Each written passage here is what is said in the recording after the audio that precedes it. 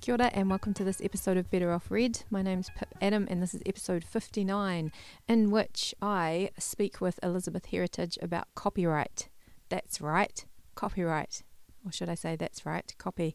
Anyway, Elizabeth Heritage is a Wellington-based freelancer. She works in the book trade and she also works in and around New Zealand media. Elizabeth is an extremely talented book marketer. She's also very helpful with publishing consultancy. I've seen her speak and she's an excellent public speaker. She's a wonderful teacher. And one of the interesting things that Elizabeth does, and one of the things we've sort of had the most contact with over the last little while, is that she really has a lot of skills in the area of copyright licensing. So I think the first conversation I had with Elizabeth about copyright licensing was about Creative Commons, and it was when she was working there. And I don't know, I've just always found her an extremely interesting person to talk to about copyright. What I love about this discussion is that we very quickly move to some quite radical work that's taking place around copyright and ways of making copyright even just work around our modern technologies. And and the idea of whether around fairness and copyright. And we had a great conversation that really quickly sort of blew my mind about the possibilities for perhaps some non-capitalist models and, like I say, some really radical thinking that's taking place around this area. So I really hope you enjoy the podcast, and thank you very much.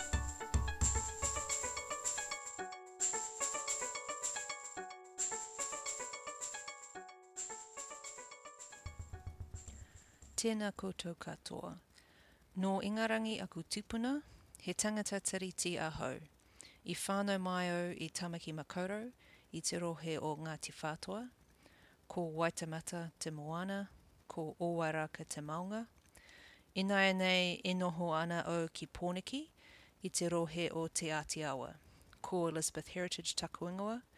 Nō reira, tēnā koutou katoa. Hello, Elizabeth. Kia ora, Pip. How are you? I'm very good, thank you. It's very nice to be here. Thank you for having us. You are welcome. There's just me. Yeah. Speaking in the royal we. I'm really excited. We're going to be talking about copyright. Yes. It's just the best topic. It sure It's is. the best topic. Yeah. I feel like we're going to dive straight into it. Yes. So let's dive straight into it and maybe have a little bit of a think. Or if you could explain a little bit about what this word means, copyright, and what it means in the New Zealand setting, and maybe, what it means for artists and writers and stuff like that. Yeah. How long do you have? Because I have a We lot got of ages. thoughts. Tell me everything. Okay. So, to start with a brief definition, copyright is a form of intellectual property. So there are several forms. There's copyright, trademarks, trade secrets, and patents. Or patents. Secrets? Yeah, I know. I've always thought that sounded really romantic and fun, like trade secrets, but it just means keeping how you make things secret so that no one else can make it. Fair enough. So it's kind of, along the same lines of, and a lot of, all intellectual property has this theme of like, keep it secret, keep it safe. Like, it's just for me, basically, to have this knowledge. So copyright means the right to control copies, hence copyright. Yeah. And so it came about actually in the 1700s when the booksellers, who were also essentially the publishers of the era, because they were the ones who owned not only the bookshops but also the printing presses, they wanted a way to control who got to publish which books. And so, because obviously some were more popular than others. And so the law was made that the owner of the copyright will be given the right to control copies for a set period of time. So, and that's a really important thing to remember about copyright, because it's meant to be temporary. So what copyright says is that if you own the copyright to a work, and a work can be a book, a film, a photograph, a data set, a report, like can be kind of basically anything that is created and written down. If you own the copyright to that, you own the right to control who copies it and when and under what circumstances, and you have the right to charge money for it if you wish, and you have the right to forbid copying as well, is really key part of copyright. There are so over the centuries, the law has kind of changed and expanded, and now copyright lasts for much longer than 15 years. So, for example, in New Zealand, the term of copyright has expanded to be the life of the creator plus 50 years after their death. Whoa. Yeah. So it's gone from being so the idea of copyright was basically to give the creator some control and some breathing room to extract commercial benefit from that work, after which time the work would enter the public domain and it would be part of the kind of the like collective human commons of like knowledge and art and everything that we all have access to, and that anyone could do whatever they wanted with it. So it was copyright ideally has this balance in mind between protecting the interests of the creators and the publishers, and also protecting the interests of the people as a whole to have access to artworks and to be able to reuse them and make new art, because no art is created in a vacuum, and so we all are inspired by, or in some cases directly take from, the works that have come before us. But now we're in this position where so the one of the reasons that the term has expanded so long is because large companies that are directly invested in owning copyrights have successfully lobbied governments, particularly governments in Britain and in the US, which is where we tend to get our laws from, in New Zealand. And so, for example, in particular, Disney wants copyright to never run out because they want to protect Mickey Mouse. Even though they have more than a dozen trademarks on Mickey Mouse. And a trademark is a much more powerful tool, and I think it's absolutely right and proper that they should own the trademarks on Mickey Mouse. But because Mickey Mouse is coming up for his century, I want to say, they are pushing to have copyright extended so that they will keep pushing to do so. So if left to their own devices, copyright would essentially become infinite, so that they could have infinite, never-ending, perfect control over Mickey Mouse, which is a worry, because I don't think that Disney makes good laws, and I particularly don't think that Disney makes good laws here in Aotearoa. So here in New Zealand, we are currently reviewing our Copyright Act. So if you have feelings about copyright and thoughts and worries, now is a really good time to go and express them and talk to your MP or talk to one of the many different groups that is, trying to lobby the government at the moment to be like, we think copyright should be this, we think copyright should be like that. So it's all up for grabs. So in New Zealand, we have this copyright term that extends for the life of the creator plus 50 years after their death. We also have what's called some kind of built-in kind of like escape valves for the copyright. So on the one hand, the copyright creator has full control over permitting or forbidding any kind of copying. On the other hand, the law says that there are always some circumstances under which we can copy things regardless of what the creator says. So we have what's called fair dealing. And so that means that, for example, you can make a copy for private study or research, or for purposes of journalism or public administration. For example, like the libraries need to be able to make copies in order to archive things properly. And there are also certain exceptions for education. They are very, very complicated. And they were written in the pre-digital age. So often the education exceptions will say something like, you can make a class set of this book, like on a photocopier, but then you can't do it again for 3 weeks. Which in the digital age, and especially in digital classrooms, makes no sense. So that's a problem as well. And there are also ways under which you can kind of argue that something is fair dealing for purposes of criticism or review. So if you can say, I made a copy of this photograph in my essay about photography in order to, talk about the themes or artistic merits of this work, then you don't have to have the artist's permission. Even if you come to the conclusion that it's a terrible photograph and the artist gets really offended, they still don't have recourse under copyright law to object to that. So again, there's this attempt at balance between helping to protect the moral integrity and the commercial potential of the work for a certain period of time, but then also recognizing that art has a function in society all of its own, and that everyone deserves access to it. One thing, one thing that I think you touched on and I find really interesting in this space is this idea of making a copy. You know, if you look at 1702, you know, the labour to make a copy is very different from me downloading a PDF of an article or something like that. Yeah. Do you think that what are your thoughts around how that sits with copyright law, or is it not a consideration? That's a really big consideration. So as you point out, like even in the last, let alone the last 300 years, even in the last 20 years, the act of copying has radically changed. And so, for example, I have this like meme to iron scale. So like, on the one hand, there's a mean. On the other hand, there's an iron, like you use to iron their clothes. I say you because I never iron anything. No, and in I fact, don't think I've ironed. No. But I remember that irons exist. Yes, let's remember that. Let's remember that irons exist. So on the one hand, if you were going to copy an iron, you would need to, let's assume, you'd need to have a degree in electrical engineering. You'd need to be a metallurgist. You'd need to be able to like mold and form plastic. You'd need to understand how to like make the iron hot while also keeping it safe. You'd have to do, you know, years of study. You'd need materials from all around the world. You'd need really specialist equipment. I assume that if I were to take on the task of making an iron from scratch, it would take me a really long time and be really difficult. On the other end of the copying spectrum, we have memes.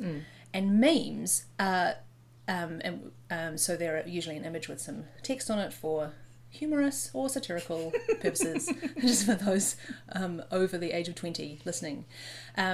So they are purposely authorless. They and also purposely just ignore copyright absolutely. So often memes will take screenshots from TV shows, or they'll take, you know, images of people's faces totally without asking permission, put some text on it, and then they are designed to be essentially infinitely copyable because that's their purpose. Their purpose is to spread and spread and spread and spread and spread, and they will if they're funny or if it strikes someone as interesting, or, you know, that kind of thing. So and the physical labour involving in copying a meme is minimal. So it basically is just like you like one teeny motion of your finger for like retweet or, you know, forward or whatever it is. So it may literally just be one tiny motion, maybe 2 clicks, you know, something like that. So if you compare that to the process of like having to train yourself to be a blacksmith in order to make an iron, and so the verb to copy incorporates this massive discrepancy of kind of labour. And of course what the internet has done is it has made copying, the labour of copying, utterly negligible. And it has also made the practice of copying not only socially normal but critically important, because we have to copy things all the time because that's how the internet works. The internet is this giant copying machine. And even on the kind of very, very sort of basic level of how it works, you've got, you know, you copy on one computer and it talks to another computer, and then like when you visit a web page, the other computer is like, here's the copy of what this web page is meant to look like for you to show on your screen, and I'll keep a copy on my one over there. I don't really understand how the internet works, but I heard Michelle Acord explain it once, and that's what I learned. So and it's because everything we do involves copying. So if you forward an email, you're keeping a copy for yourself. There's one in your sent items, and then one that turns up in someone else's inbox. Or if you download a PDF from a website, you're not taking it away from the website. Right. You're replicating it, and you're creating a copy on your machine. And if you retweet something, you're making a copy. And if, you know, so we're just constantly copying all the time in a way that we never ever were before. Because even because I'm 38 and I was at university in the over the millennium, sort of 99 to 02, And the internet was sort of around. Like, we had email addresses, but we sort of didn't use them, and quite a lot of the lecturers didn't email us because they didn't know how. And like, this was before Google, so we used the library a lot, and so we were in that kind of intermediate sort of phase where copying was still a labour. And I remember being given sheets, being like booklets of readings by my lecturers, and they would be photocopies of photocopies of photocopies of photocopies, almost to the point of illegibility. And this was, I just thought that was normal and allowed, because my lecturers had done it. But actually, I'm not sure whether they had permission under the education exception to do that or not. I mean, they may have done. They may also have had permission through the licensing agreement that the library had with the journals. I don't know. But also, I thought nothing of photocopying and then like any bits of any book that I wanted. Yeah. It did cost 10 cents a page, but that was the only thing that held me back. Like, it wasn't like considerations of copyright never occurred to me, partly because it was never brought up. No one ever said, this is part of the rules of using the library. And now, of course, we just constantly copy left, right and centre. Yeah, all the time. And it's, I'm always interested in this word intellectual property, you know, and I just wonder, because that seems to be the other, as well as the technology and the, you know, that kind of thing, there seems to be this other pressure on copyright, which seems to be around this want and desire of capitalism to kind of own everything, you know, and make trade of everything. Yes. And I sort of, I'm just wondering maybe about how that idea plays out, like this idea of intellectual property, you know, that, because what it's saying is that someone owns, what is it saying? Well, I mean, this is another really good point, and this is one of the major critiques of copyright, is that it forces art into the space of being property, particularly property that's owned by a named either individual or institution.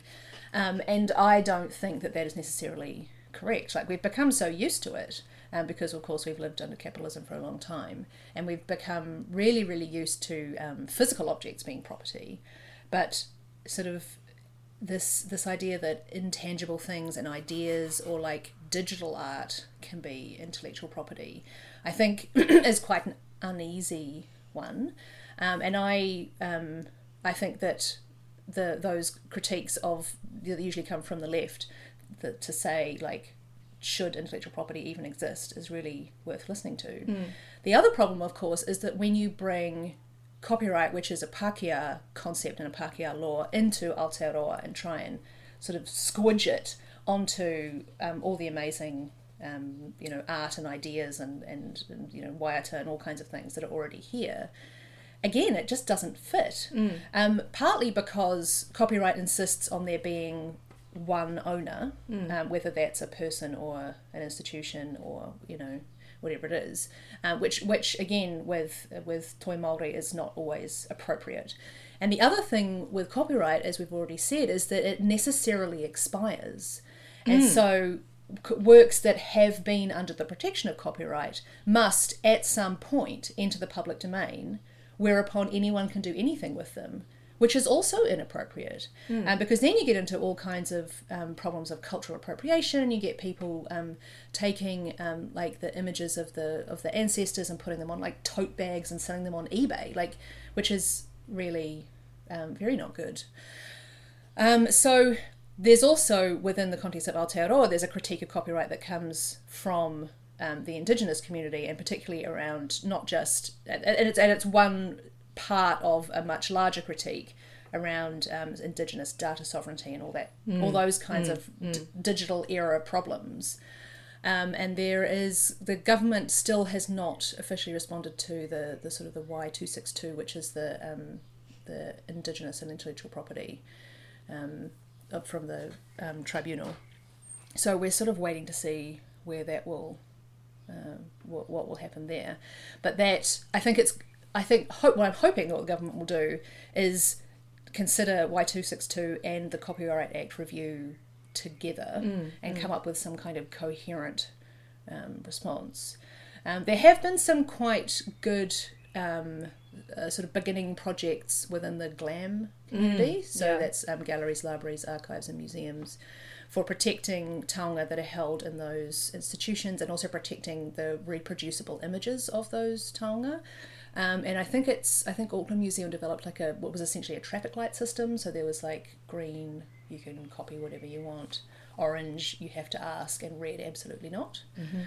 So it may be that, you know, we sort of come up with something like that, or some kind of process for asking permission. But I think one of the reasons that it's been put off for so long is because it is really complicated. Yeah. And we don't have an easy, particularly under capitalism, we don't have an easy kind of buy-sell mentality that we can just sort of throw at it. Because that is the interesting thing, isn't it? Is that, that idea of an alternative, you know, and, you know, like it seems like we've taken, it almost seems like we have taken you know, a horse and tried to make it a spaceship. But it just it just is really interesting. And as far as alternatives go, like, I know that you know about Creative Commons. I sure do. And Creative Commons is something I am extremely interested in and grateful to. You know, like, often I use Creative Commons work that's licensed under Creative Commons for this podcast. I've used work that's licensed under Creative Commons for teaching. Oh, cool. You know, like, I just think, do you want to talk a little bit about it? Like, can sure. you do like a beginner's guide? Beginner's guide. Okay, so the year is 1999. It was a good year. It was a good year. I was 19. I didn't know what copyright was. You were photocopying away. I was photocopying away. I had very long hair. And at the same time, over in the United States of America, Lawrence Lessig and a bunch of his pals, who were white American lawyers mostly, were recognizing basically this massive problem where you get when you try to apply copyright law to the internet.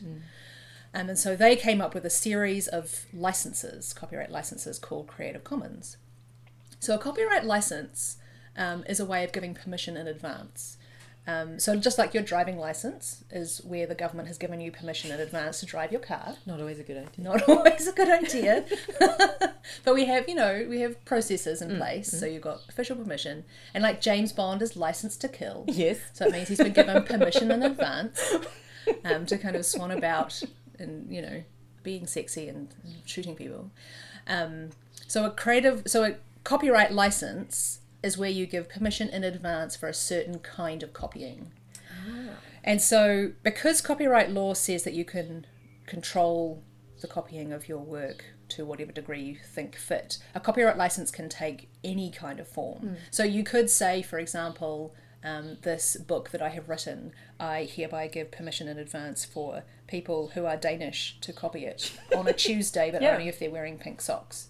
So you could do that, but most people won't because you need lawyers and da-da-da.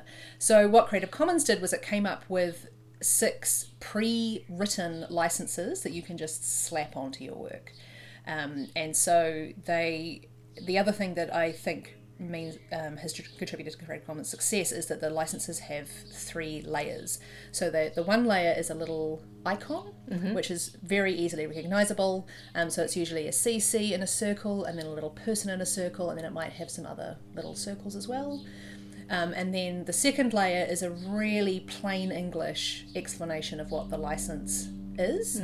So most Creative Commons licenses will say that you can copy this work as long as you attribute the creator. The licenses may also say that you can copy this work as long as you attribute the creator and do not derive commercial benefit from it, and or don't make derivative works from it, and or as long as you relicense any work that contains this work under the same license. Nice. So that's a way of kind of trying to encourage other people to use Creative Commons licenses. So they came up with this suite of licenses, and then over the last 20 years they've been basically pushing them out around the world. So in Aotearoa we have the licenses in Te Reo Māori as well as in English, and people have been using them for all different kinds of things. So Creative Commons licenses are kind of like a band-aid on the massive problem of trying to apply copyright law as it currently stands to the internet.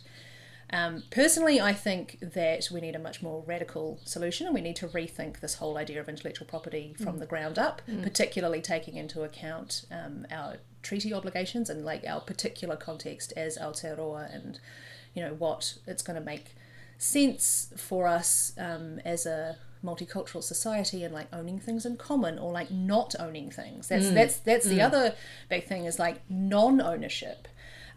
Which is why the public domain is so interesting. So the public domain has a variety of meanings, but its technical meaning in the context of the copyright law means that a work for which there are no rights associated. So the rights have expired, or they've been forfeited, or they never had any to begin with.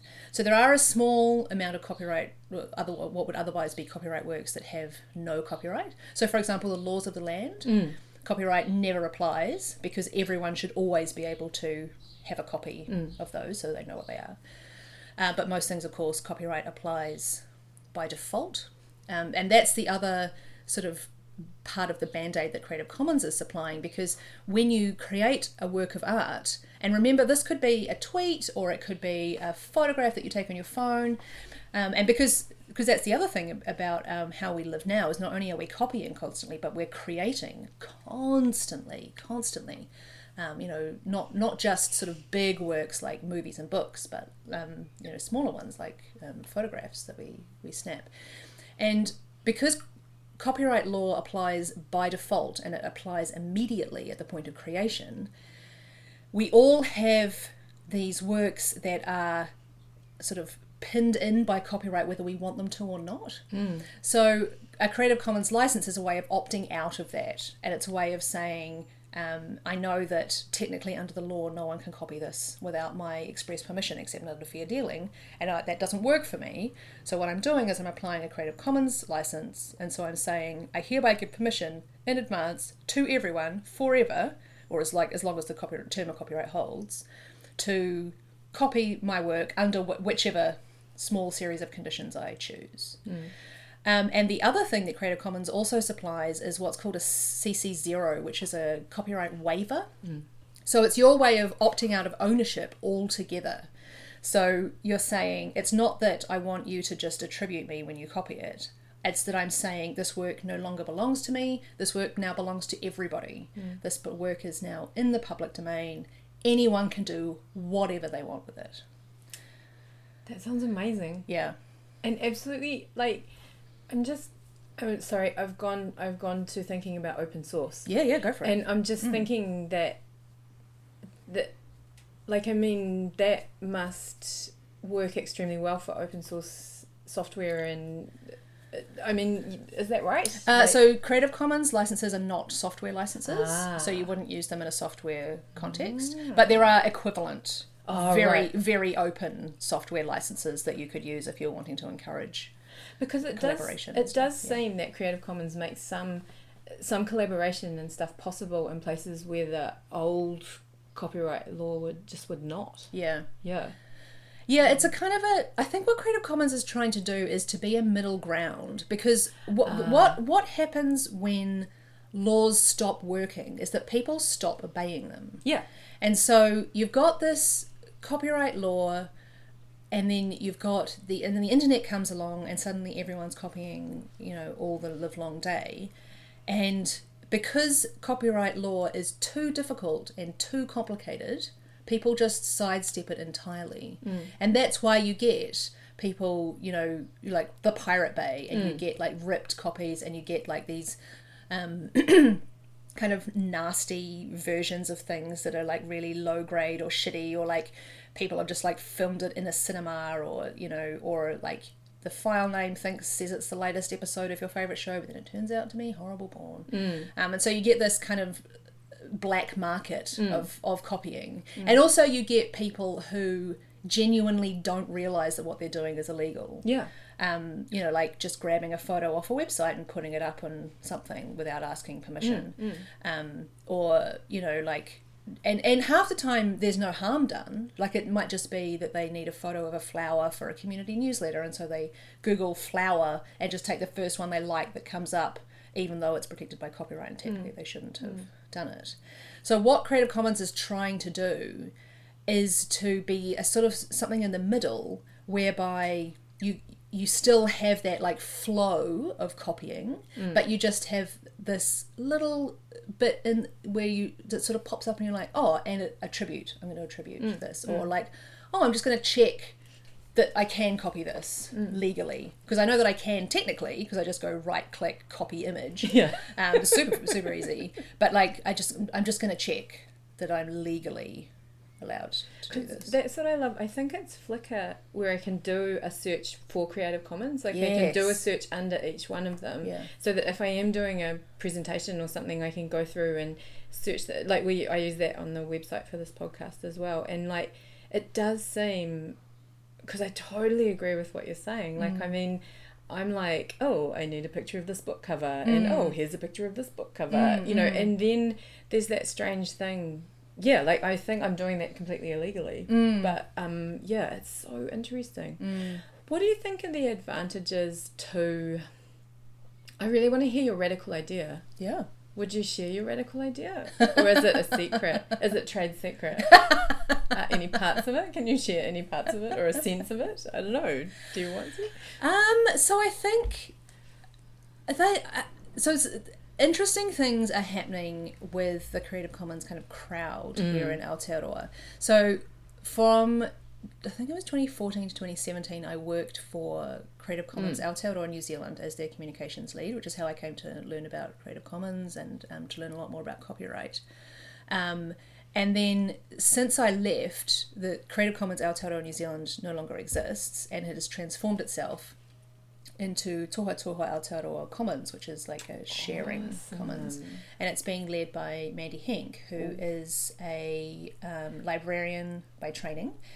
She's from the States, and I was on the panel that hired her, and one of the things that I really liked about her was the fact that she was one of the librarians for the Occupy movement. She was one of the people's sort of librarians, and she had all kinds of ideas that were sort of along the line that Creative Commons was starting, but several stages further down. And so I'd be really interested to see what happens under her leadership and where she takes Toha Toha Aotearoa. And I'm doing a little bit of work with them still, because it's kind of on a contract basis.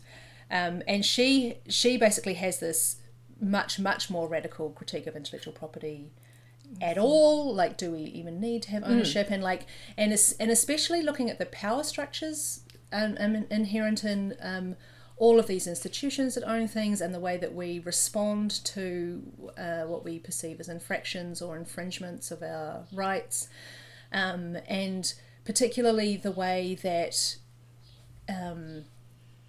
particularly along class lines, because I think, and I sort of thought about this a lot and sort of reflected, especially since I left Creative Commons as a staff member, and I've sort of been reflecting on my time there and the kind of the strengths and weaknesses of Creative Commons as an international organisation.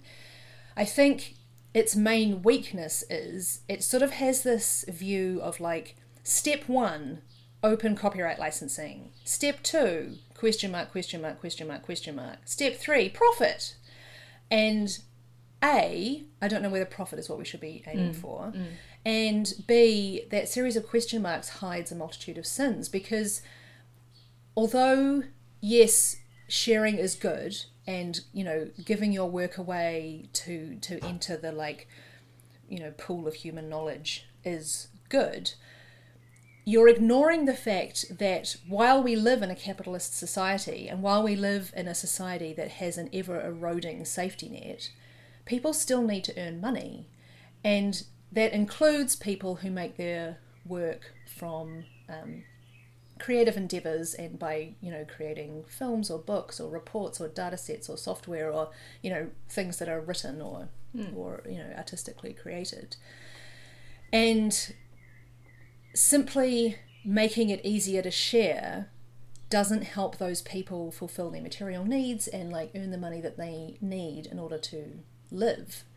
So there's, and so that sort of within the sort of capital O open movement, which encompasses a wide variety of sort of different types of people, there is this increasing dissatisfaction with the fact that this sort of step one openness, step two utopia sort of hasn't worked, because everyone still needs day jobs. And the reality is that often the only people who can afford to give their work away are the people who are already privately wealthy or have some other kind of income stream coming in. And so it's a much, much bigger problem than just copyright is, and everything is sort of interconnected. And so one of the big foci, I think, of Toha Toha Aotearoa Commons going forward, hopefully, I mean, and this is still to be discussed with the sort of community at large, so, who knows. But hopefully one of the big foci will be decolonisation and also decarbonisation. Because, of course, also climate change, extremely pressing. Yes, slightly. Has an effect on everything, including seemingly unrelated topics. Yeah. Such as copyright. Because I just, I'm sitting here nodding like a person with nodding. But like, it's just one of the things that it's always been the stone in my shoe around open. Yeah. Because I just feel like, I feel like I'm able to write because my partner makes money, and I'm privileged enough to have a job also that makes money, which means that I have free time occasionally to write. Whereas I have friends that are working 3 jobs, have 5 kids, and this is a whole sector that we're not getting creative endeavour from. And I think, and often for years I was very high-minded and was like, oh, everything belongs to everybody. But then what I'm doing, I realise now that was a really privileged position for me to take. Because, maybe it's okay for me to say, take this, because I'm in a position of power and in a position of privilege that isn't available to other people. And therefore, even at that level of creation, we're not getting work. Do you know what I mean? Absolutely. Like, even at that level of creation, we're not getting work from people, And, oh God, I'm so excited by what you're saying. Because I think you're right. Like, I think also, like I did a library degree in 2000 when was it? Maybe it was 2001, 2002. Oh, yeah. And, like, lesser, like, it felt like this brave new world. Yeah, and it definitely felt like Creative Commons was meant to be a jumping point to something amazing. And now if you do the arithmetic about how long it's been, it's kind of exciting that there is this slightly more radical view of it, I think. Yeah. It's quite cool. Yeah, I hope so. Yeah. I mean, I think I'm hoping that particularly within the context of us here in Aotearoa, it's an idea whose time is hopefully coming, particularly because we are now living in a world where there is a much greater awareness of the dangers of the power imbalances on the internet, and not just the kind of interpersonal power imbalances where, Twitter being not safe for women and that kind of thing.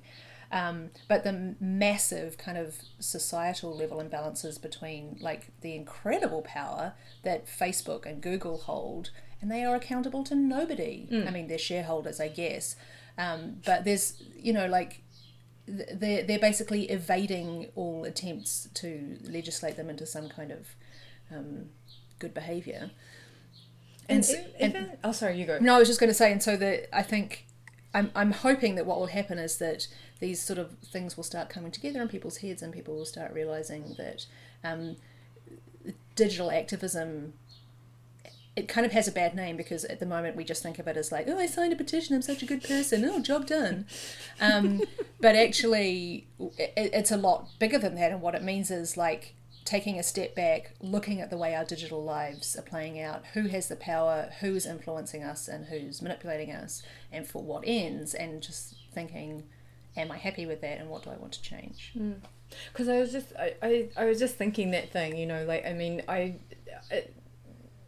certain people I may know, you know, you don't get a cease and desist order from Rihanna. You know, you get a cease and desist order from EMI or one of the big music companies, you know what I mean? And like, there's that interesting thing. I really like, when we were emailing about this, you were talking about how copyright can have other practical problems for authors apart from piracy. And do you want to talk a little bit about that?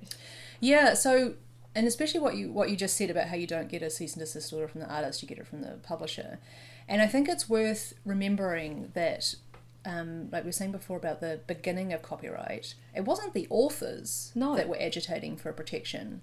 It was the publisher, the booksellers. It was the people. They were protecting their means of production. Yeah. And it's when you talk to people who are very pro copyright and who want to keep it as closed as possible and as powerful as possible, they will talk a big game about protecting artists and protecting artists' rights. But actually, most of the benefit of those laws goes to people like Sony and Disney rather than the people who made the art. And so they will talk a big game about protecting the little person, you know, who's scribbling away in their attic romantically. But actually that person isn't seeing most of the benefits and they're not seeing most of the money. So copyright as a concept for creators and for artists is very difficult, because I think a lot of people are terrified of being taken advantage of, and rightly so, but also don't have the resources to either critique the contract or the license themselves, and also don't have the resources to hire in a lawyer. So there are some associations in New Zealand where you can get legal advice, and I would definitely advise, if you're a member of, I think there's like the Artists Alliance and the Society of Authors and stuff will have some legal recourse. So if you're worried about it, I would definitely recommend seeking out the help that you can find.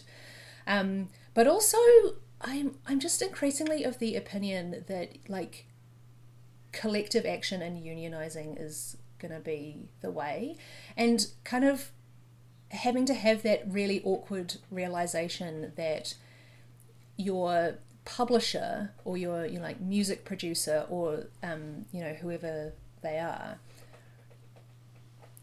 might not necessarily have your best interests at heart, and also the massive dangers of working for free, because A, it sucks, and B, it brings the rate down for everybody, and C, it means that you are just closing doors to people who cannot afford to work for free. And like you were saying before, like on the level of the labour it takes to create the thing, there's a whole massive segment of the population that we never see what they're creating because they don't physically have the time.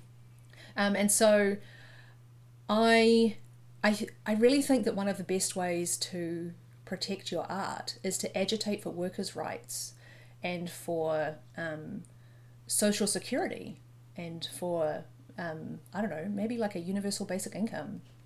Just something that will help us all respect each other's human rights as well, because we do all have a right to, you know, food and shelter and healthcare, and you know, some of us don't have those things, and until I think if we can just sort of lift people up and get to the point where we're all respecting each other's human rights as much as we can, I just think that would be a really good place to start from. I like that place. Can I come and live in that place? Yes. I'd like it to change right now, like that. I had a friend who used to work in science publishing. Oh yeah. Health. And something really interesting she used to say is that, and this is going back quite a long time, maybe 10 years. She was sort of saying that authors of scientific papers often want a monograph rather than readers. Do you know what I mean? And like when she would approach them about a more open sort of, you know, this is often work that's published, you know, that's created through, you know, often open data sets and things like that and that sort of thing. And I don't know, like, yeah, I guess I don't know why I'm even saying this, but just this idea that maybe readership is an interesting idea rather than thinking about the object, if you know what I mean. I don't know what I'm trying to say. No, well, the problem is, where are your incentives, right?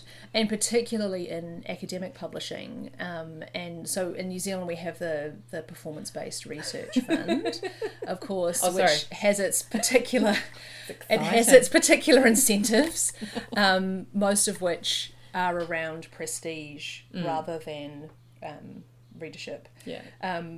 And I think, I mean, one of the things that we used to agitate for when I was working at Creative Commons Aotearoa as it was changing the incentives of the PBRF to make it and to mandate open licensing, because I mean, and again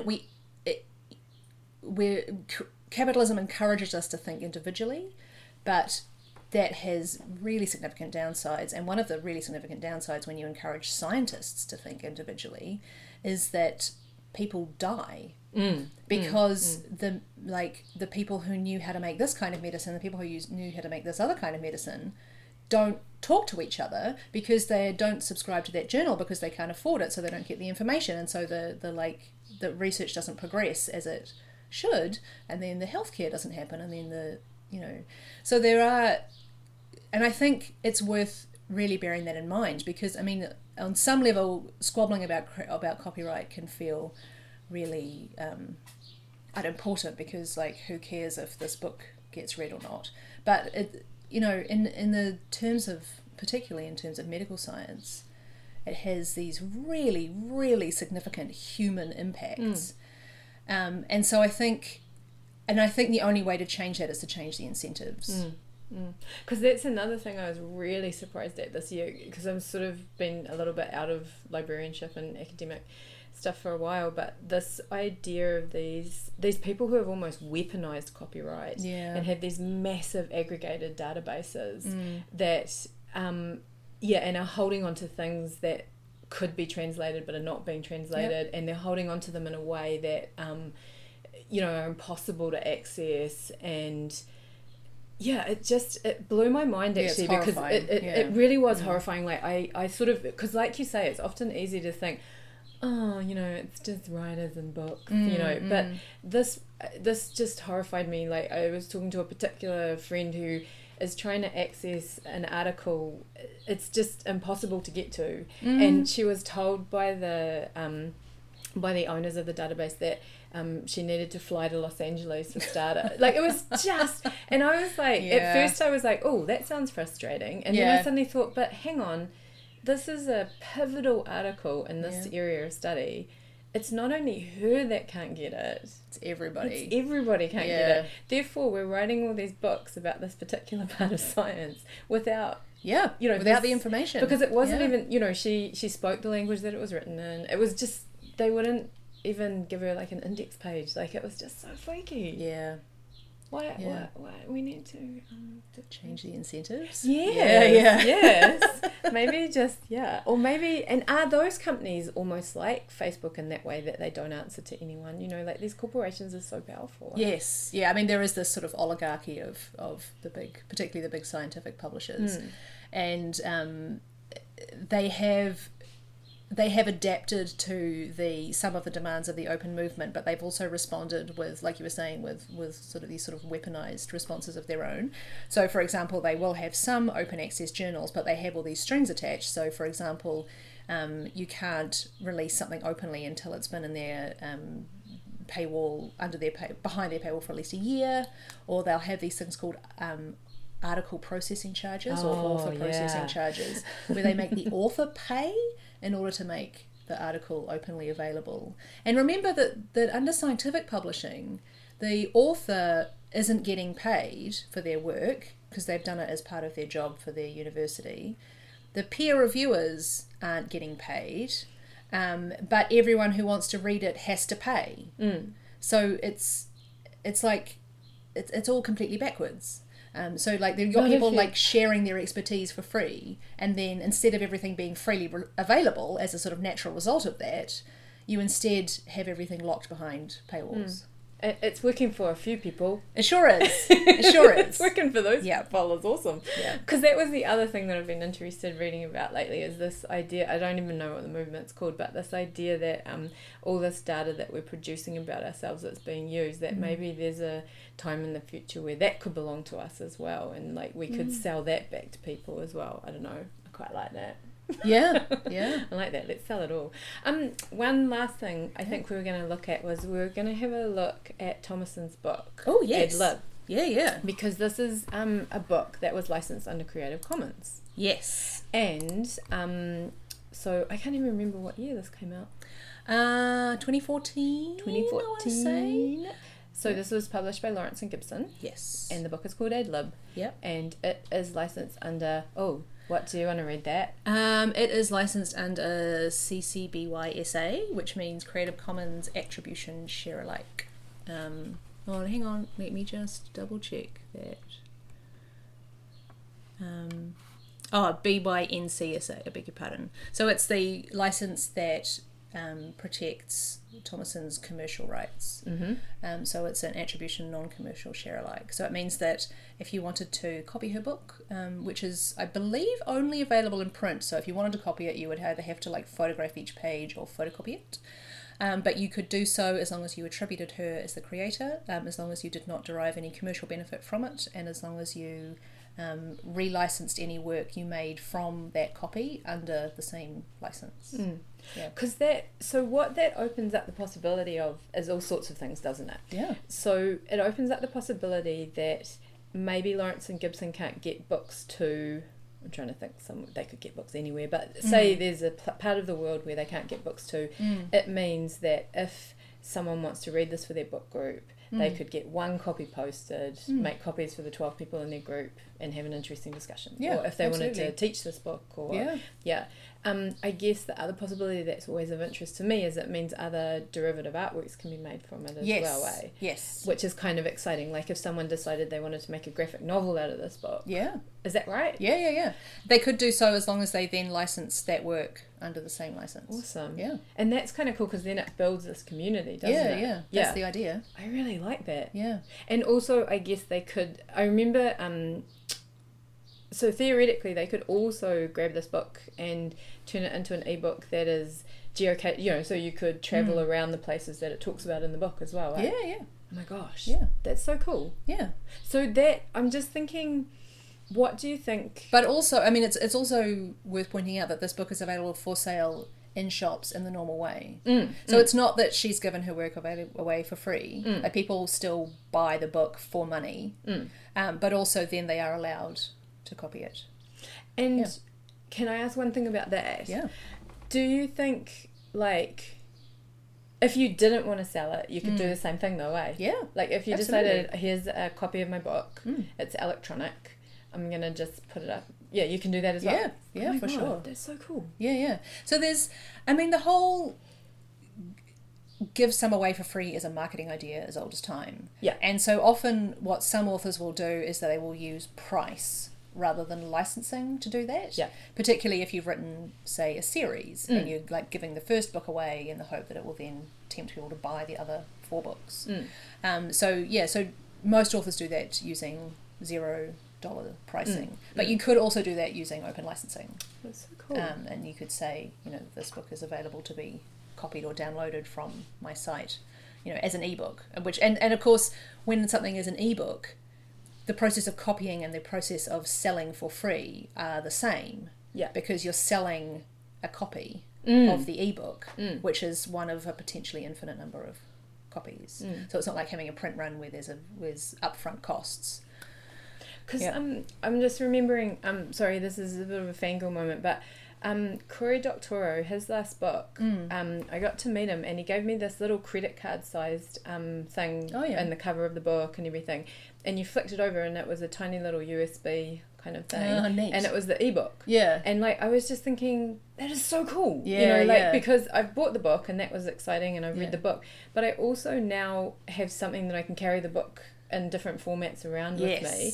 And theoretically, I guess I could give that to someone else. Yeah. And it just, I don't know, like it was really, I always feel like he's kind of a bit on the sort of cutting edge of that sort of thing. Well, maybe he's not, but I mean, I think some of the stuff, seeing this stuff in action is really, really interesting. I feel like there's a monster in the room, and it's a complicated monster, and we could probably talk for another 9 hours about it. But I'm wondering about the way a lot of this dream of sort of, you know, electronic transmission seems to be owned by Amazon at the moment. And like, I think it's interesting because I've been to a couple of writers' forums lately where people have talked about how good Amazon is and how wonderful, and I guess with the whole AWS and, you know, like I feel very uneasy about that as a platform, yet it just seems that, you know, because they've got that horrible thing where they just, you know, they go into loss to put someone out of business so that they can then... And I just wonder... That's what I think is quite cool about how Cory Doctorow, the hub of all his electronic sales and distribution seems to be his website. But do you have thoughts on Amazon? Yes. Where shall we begin? This is another podcast. That is a whole nother podcast. I mean, I think the reason Amazon is successful is because it is really easy to use for the consumer, and it is giving people what they want at the least possible inconvenience, least possible labour on their end. And the other reason it's successful is that a lot of people are making a lot of money from it. But the trouble with it is that it is not a force for good in this world. They do a lot of what, as you say, predatory pricing, where they specifically undersell, sell at a loss in order to put other publishers and booksellers out of business.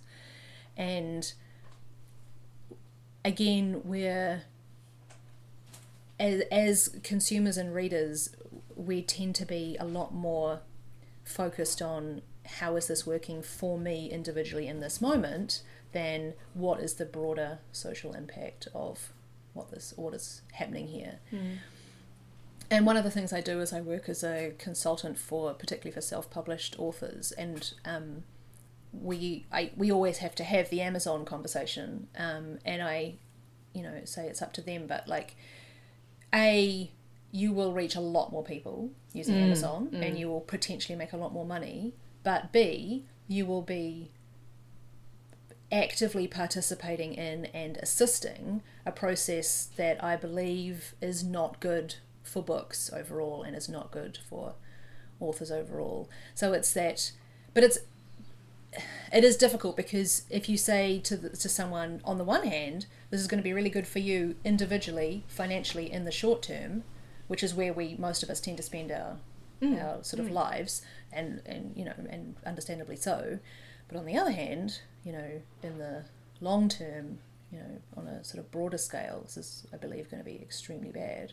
It's the same problem with climate change, right? Yeah. Is that the problem is just so big and so broad and so disastrous that we're like, oh no.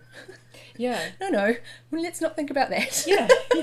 It's totally true. Yeah. And I think, you know,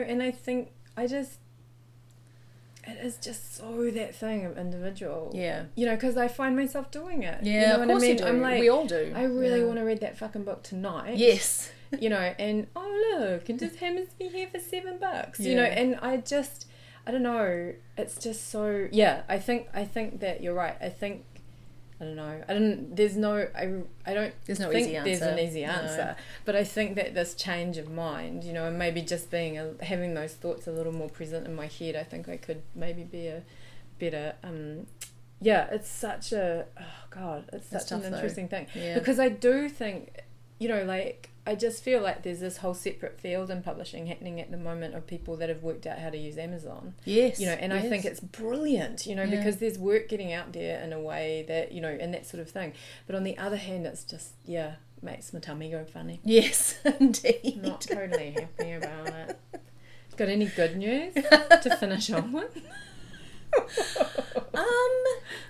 The good news. What's the good news? I think the good news is that we're starting to realise some of the problems. And I think, particularly, I think about the how young the internet is and how young our kind of social grasp of the internet is. And I think we're like at that point where, like, if you're lucky enough to go to university and you're an undergraduate and you read like a book that's like oh, there are all these forces at work, and you're like, oh my god, like, and you start seeing it everywhere, and you become that insufferable person that like is constantly trying to critique the system while not perfectly understanding it. I think as a society we're now at that point where we're kind of collectively about 19 years old, starting to come out of that really safe sort of place where we're like, the world is all about me and I've got, you know, people are looking after me all the time, to just like starting to stand on our own a little bit, starting to understand our place in the broader world, and starting to understand a little bit about the forces that are at work that are shaping our relationship with the digital world and our digital lives. And I'm personally really hopeful that we will respond well to that.